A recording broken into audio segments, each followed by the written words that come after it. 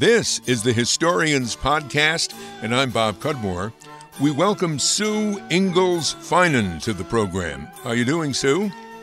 I'm doing wonderfully. How are you doing, Bob? I'm doing well. Sue Ingalls Finan is author of the historical novel The Cards Don't Lie, published by She Writes Press. Sue Ingalls Finan taught American history and literature in Chicago, Pittsburgh, and Northern California. Her writing is featured in textbooks, anthologies, magazines, and newspapers. The Cards Don't Lie is her first novel. She lives in Sonoma County, California. The Cards Don't Lie is based on real-life accounts of women during the Battle of New Orleans, which took place in 1815. The battle was a great American victory over the British. The solid victory of General Andrew Jackson's American forces at New Orleans effectively ended the War of 1812 and helped ensure that the British would abide by the peace treaty that ended the war. You live in Sonoma County, California. What is your connection to New Orleans? I had visited New Orleans several times just throughout my marriage, you might say, and fell in love with the city. And then having taught American history, I noticed that there wasn't very much to do with the battle, much less the War of 1812. So that also connected me because I really enjoyed, when visiting New Orleans, all of the culture that was there and the different varieties of people that were spoken of on tours in the museums, etc. And so I thought, well, this would make a good book. And that's what happened. Yeah. Now, New Orleans is celebrating its 300th birthday, and you've already started to address this. What do you find to be important and interesting about New Orleans? And I realize I'm saying New Orleans. I threw caution to the wind. Instead of trying to talk like a New Orleans person, I'll just go with New Orleans. Oh, yes. What do I find interesting about it? Is that was your question? Yes. We got there, the last time we were there was after Katrina. And once again, I was struck with how the people had bonded together and put together their city and were so friendly. And it just made my heart sing, you might say. And that's what I had found in my research also, was that they all had bonded for the battle, dropping their cultural barriers, and certainly Jackson needed that. He had asked them to help him because he was outnumbered 2-1 with the British. So that's just the joie de vivre, I guess, and the uniqueness of the city. I cobbed together a little paragraph about the Battle of New Orleans from Wikipedia, and that maybe have been it or some other source. And you correct me when I'm wrong about this. The Battle of New Orleans was fought on Sunday, January 8th, 1815, between the British Army under Major General Sir Edward Pakenham, who was killed in the battle, and the United States Army under Brevet Major General Andrew Jackson. It took place about 5 miles south of the city of New Orleans, close to the present-day town of Chalmette, Louisiana, and was an American victory. The battle effectively marked the end of the War of 1812. That sound right? That's accurate. However, the odd thing is that it wasn't just one battle. They actually survived 3 battles, and the first one being at night against the British, when the British had landed in Chalmette and surprised the British, because that just wasn't done according to the Redcoats. Well, Jackson did it. And so the January 8th battle was the final battle, and it is also the feast day of Our Lady of Prompt Success, who is the patron saint of Louisiana as well as New Orleans. It's also Elvis Presley's birthday, in case you wondered. Also, I was interested, or had never considered, that the British had a lot of soldiers there. They had many ships offshore, and this was a big campaign for them. Yes, they did. They had over 5,000 soldiers, And they thought it was going to be a very easy route because they had just beat Napoleon. They had had quite a few successes previously in America, such as burning down Washington. So they thought it was going to be very simple because they had the superior weaponry, the leadership, the experience, and they just thought they were going to take over the city and have access to all of Louisiana. Well, let me ask you to talk more about your book, or something about your book, The Cards Don't Lie. I'm going to ask you about your cast of characters, or the main characters that I've heard about. There's a woman that you describe named Catherine, a free woman of color, a voodoo priestess, and a healer. Can you tell us about her? Yes. She, well, of course, there were free women of color in New Orleans at the time. And I looked into that, and it was just fascinating with the descriptions of the quadroon balls and the placés who were promised to the pure white Creole men. And so she was one of those. She had been taken care of, you might say, by her mother at one of the quadroon balls when she was 15 or 16 years old, and she did the same for her daughter, Suzanne. Now, the free women of color also could own businesses, and I made her into a midwife/healer and made her very well respected. And seeing as how Jackson actually did have dysentery when he arrived in New Orleans, and that's also known as the soldier's disease, and it's really bad for the leader to have. So, and Jackson also didn't really trust men who were necessarily highly educated. He trusted the common man. So it seemed very logical that he would ask for, besides having his regular doctor, who was Dr. Morel, he would ask for the most notable healer in New Orleans, and that's how Catherine became part of his, I guess you would call it his cabinet or whatever. So yes, and she had other issues besides of motherhood, and had to deal with those, and betrayal and loss. So that added some subplots to my story. Now, is Catherine an historical figure, or is this a fictional character? She is fictional. She is definitely fictional, but I based her on other information that I was able to find about women in the early 1800s. No, well, what I wanted to ask was the story about Jackson consulting Catherine about his dysentery. I mean, did Jackson consult some woman of color about that, or don't you know? Not that I know of, no. But he did. I do know that he did have Dr. Morel, and however, he was not fond of doctors. He had had a situation in which he was shot that a number of doctors in another place wanted to amputate his arm. And he said, absolutely not. And they said, well, you're probably going to lose your arm in another way. But no, he was back on the horse a month later, leading his men. Well, another character that you write about, again, I presume now a fictional character, but there were people like her in New Orleans, Marguerite, a Creole plantation mistress. Who was she? Well, again, she was one of my fictional characters, and I based her on what I had found out about plantation mistresses. She was pampered. She was absolutely adored her husband, and she wanted to have a son with him, to give him a son to take care of the plantation. And she had gone to Catherine in my story to help her become pregnant, and Catherine had given her black cohosh, which is a Native American root, which supposedly does work.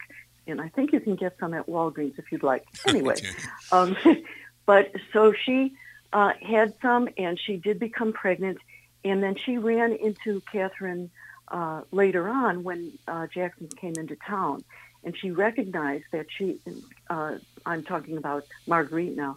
Marguerite had very good leadership skills. She recognized that she could get together all the Creole women. However, they needed some advice about what kinds of medicines they could use for the upcoming battle in which they were sure they were going to have lots of wounded. And so the two women bonded at that point. The cultural barriers fell because normally free women of color did not associate with white Creole plantation mistresses. But between the two of them, they were able to gather together the women of New Orleans to turn the Ursuline convent/school into a hospital. Mm-hmm. And that part is true. The Ursuline convent yes, being a hospital, yes.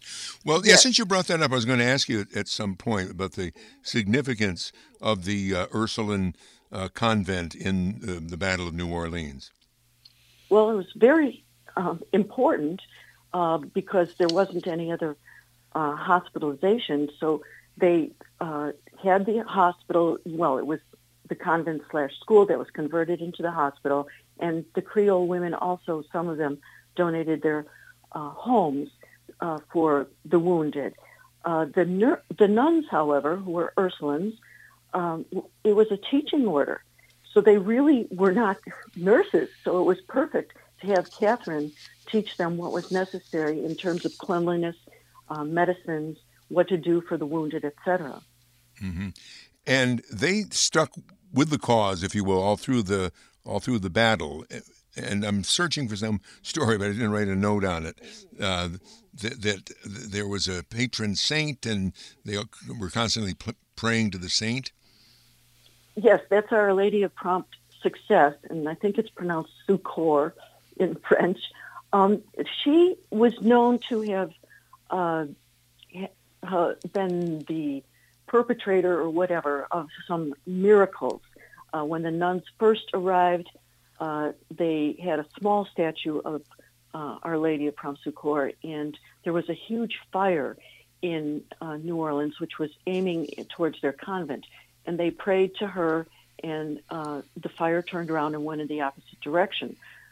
So they did pray to her. The entire all the women, and this is true, gathered in the chapel to pray to the lady on the night of the battle, hoping that somehow she would come to their aid and the Americans would have success. Mm-hmm. Well, let me ask you about a third of your major characters, and that is Millie. Who was Millie? Oh, Millie is the very plucky, patriotic prostitute. I see. Yes. And she came along. She was told by her pirate boyfriend, and of course Jean Lafitte figures very strongly in the Battle of New Orleans.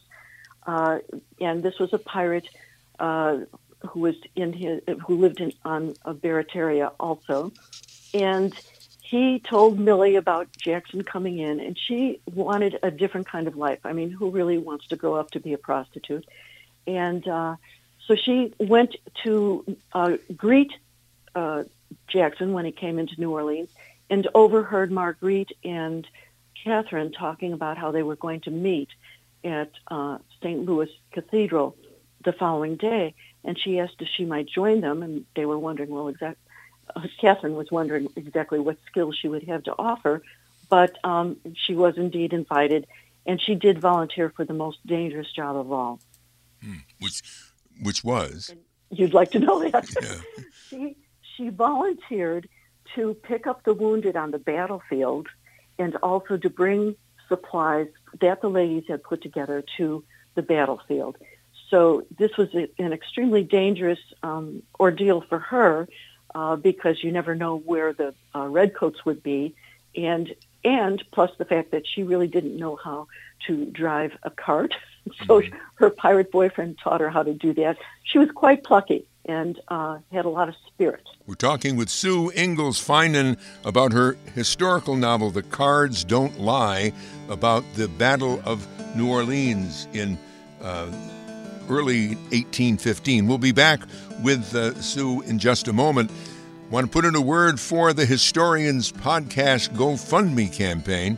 We appreciate your donations, and we're running a bit behind last year, so please consider a donation to help support the Historians Podcast. Our GoFundMe page is gofundme.com/historians2018, and they'll walk you through how to give money. If you'd rather not give the money online with your credit card, you could make out a check.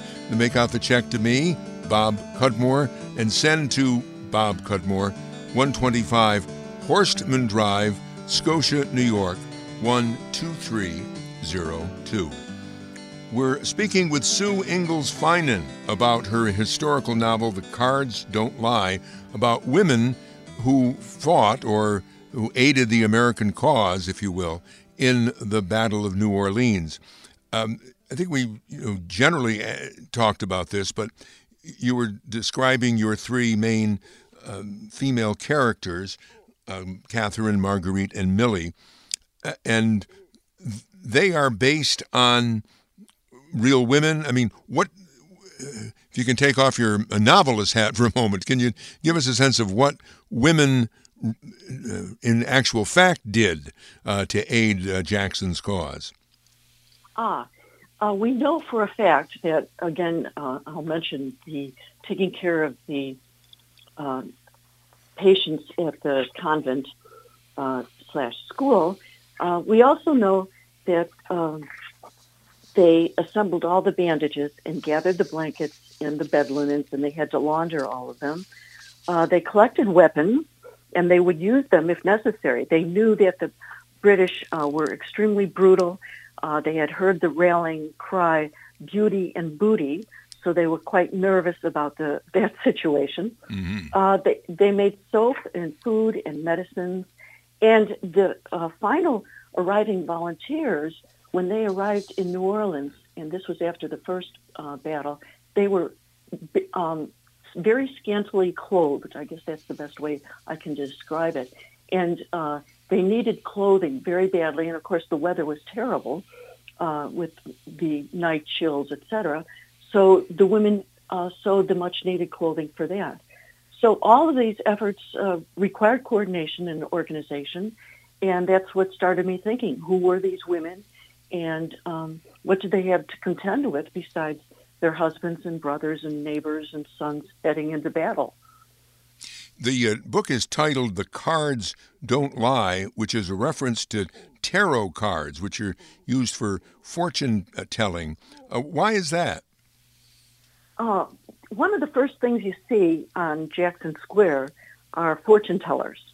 And it's the idea of it just came to me that it would be interesting to do the tarot cards with the not only showing the tarot card, but also the revelation that is consistent with what each chapter is. And I just thought it would be a novel way, pardon the pun, to introduce each chapter, and it ties in very nicely with New Orleans. And you become familiar, with tarot cards, and pardon my ignorance on this, you read tarot cards to tell a fortune? Is that how it... I have. I am of Irish background, and the Irish tinkers were well known for going around and reading the cards.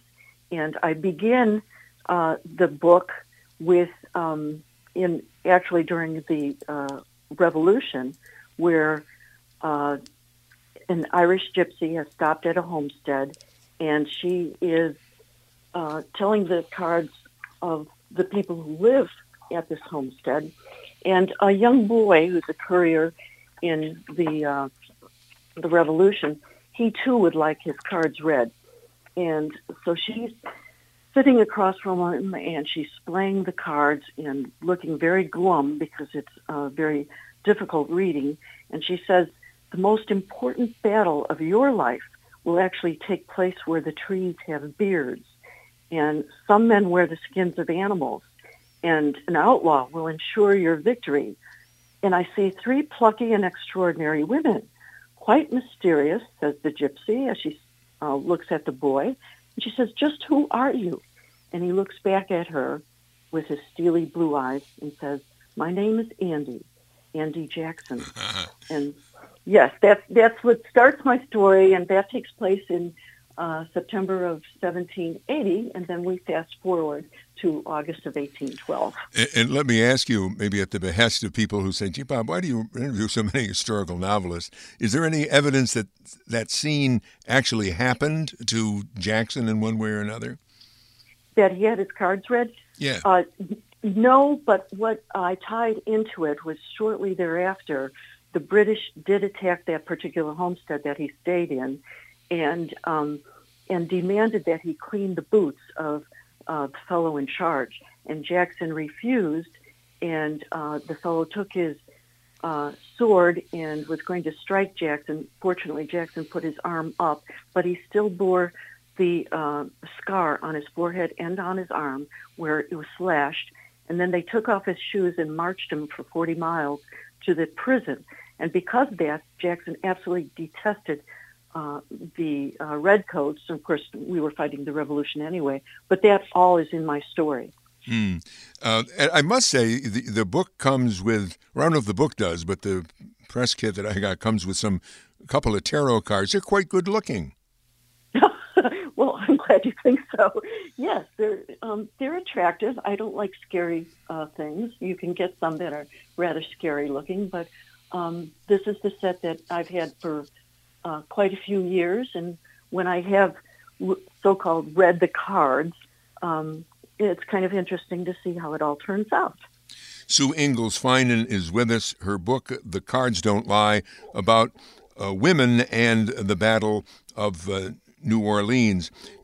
I'm told the overall theme of your book is overcoming the odds, not only with the city's battle against the British Army, or battles, but also each woman's personal struggles with loss, betrayal, and courage. Can you expand on that? Yes. The first character who you mentioned was Catherine, and she had never questioned, as a free woman of color, she had never questioned her role in society. She lived in an area which was all made up of free women of color. They were all placés, and it was just part of her culture and her religion. She was Catholic as well as a voodoo priestess, and she was quite happy with what her situation was. However, because of a certain circumstance, she had a situation in which she had to make up her mind to follow through on a promise that she made, and in so doing, she had a terrific loss, and you might say there was a betrayal. She began to question the status quo of the New Orleans culture and started wondering, well, why is this so? What's wrong with my being friends with Marguerite, who was the Creole plantation mistress? So that she had issues with motherhood, very definitely. As far as Marguerite was concerned, she had problems with out-of-body experiences and hearing voices. And because of this caused her some unnerving at certain situations, and such as when she saw her beloved husband go off to war. And you also meet her having her first experience, or your first experience with her having an out-of-body experience in St. Louis Cemetery at the death of one of the members of her family. And as far as Millie goes, she just was absolutely stunned by her falling for Pete the pirate, and she was jealous of him because he had so much freedom, and that's what she wanted. She yearned to be free of her life. She didn't know how she was going to do it because prostitutes didn't have very many opportunities to do anything else. So that's basically what they were all looking for. And the conclusion for all three of them is optimistic, which is, I think, important. And they also found themselves. They grew. And I thought that was important, too, that they were able to grow and start thinking more about their situation, and the boundary lines did fall for them. So. The New Orleans population is diverse, and how did the different ethnic groups interact, or how do they interact in your book, and how did they actually interact during this time of the Battle of New Orleans? The Creoles, the free blacks, the slaves, the maybe even people from the North were there. They did interact very well, because if they didn't, they would have lost. So what I did find out was that even though there were different languages, some of the men were able to communicate to the others in both French and English. And they had, it was predominantly French when it was settled in 1718, but then the Spanish took over for 40 years, and then, of course, we bought it in 1803. So there were Spanish and Portuguese, also Germans and Irish, and Africans and Yankees, but they used sign language, and they had separate battalions, but they all got along together because they had to. Mm-hmm. And Jackson counted on them, and they knew that they had to get along together, and they did so gladly. Yeah. So it shows in the face of what appeared to be an overwhelming enemy, it kind of forges unity. Yes, that was really important. They bonded, the women bonded, and that's what ensured victory. Also, I might add that the British did a couple of foolhardy things, which helped Jackson quite a bit. Well, and, of course, Oh, go ahead. No, I was going to say, I mentioned in my little paragraph about the Battle of New Orleans from Wikipedia that the British general was killed, but practically all the officers of the British that they had on the ground were killed, which eventually made their army rather, leaderless. Yes, and so they turned around and went back, or they hid under the dead bodies of their cohorts, because they saw that they were just going to be pummeled with the cannons and the sharpshooters, and they didn't have any leadership anymore. So, yeah, and there was also a situation in which one group was supposed to bring some kinds of ladders, fascines, to climb up the rampart, and they never made it. So here the guys who got to the rampart didn't have any way to climb up, so they were just gunned down. I mean, it was just a real devastation, blood red all over the place. So, yeah. Sue Ingalls Finan, author of the historical novel The Cards Don't Lie, published by She Writes Press. We just have under 2 minutes left. I wanted to ask you about your name, your middle name, Ingalls. You related to Laura Ingalls Wilder? I am, yes. I am related to her, and I'm sure she's hovering around me right now saying, "Onward, Sue." Yes. And, of course, she did Little House on the Prairie, with which so many people are familiar. But my father was a descendant of Edmund Ingalls, who's a founder of Lynn, Massachusetts in the early 1600s. And that's where Laura's family came from also. Mm. Well, now that this book has been launched, you always ask, is there another one coming? Well, there could be a sequel. If when you get to the conclusion, Bob, you tell me what you think is going to happen next. I see. So this might become a series, if you will. It could, yes. It's definitely a possibility. Okay. Well, Sue Ingalls Finan, author of the book The Cards Don't Lie. It's about the Battle of New Orleans and women's role in that battle. The Cards Don't Lie is published by She Writes Press. You've been listening to the Historians Podcast. I'm Bob Cudmore.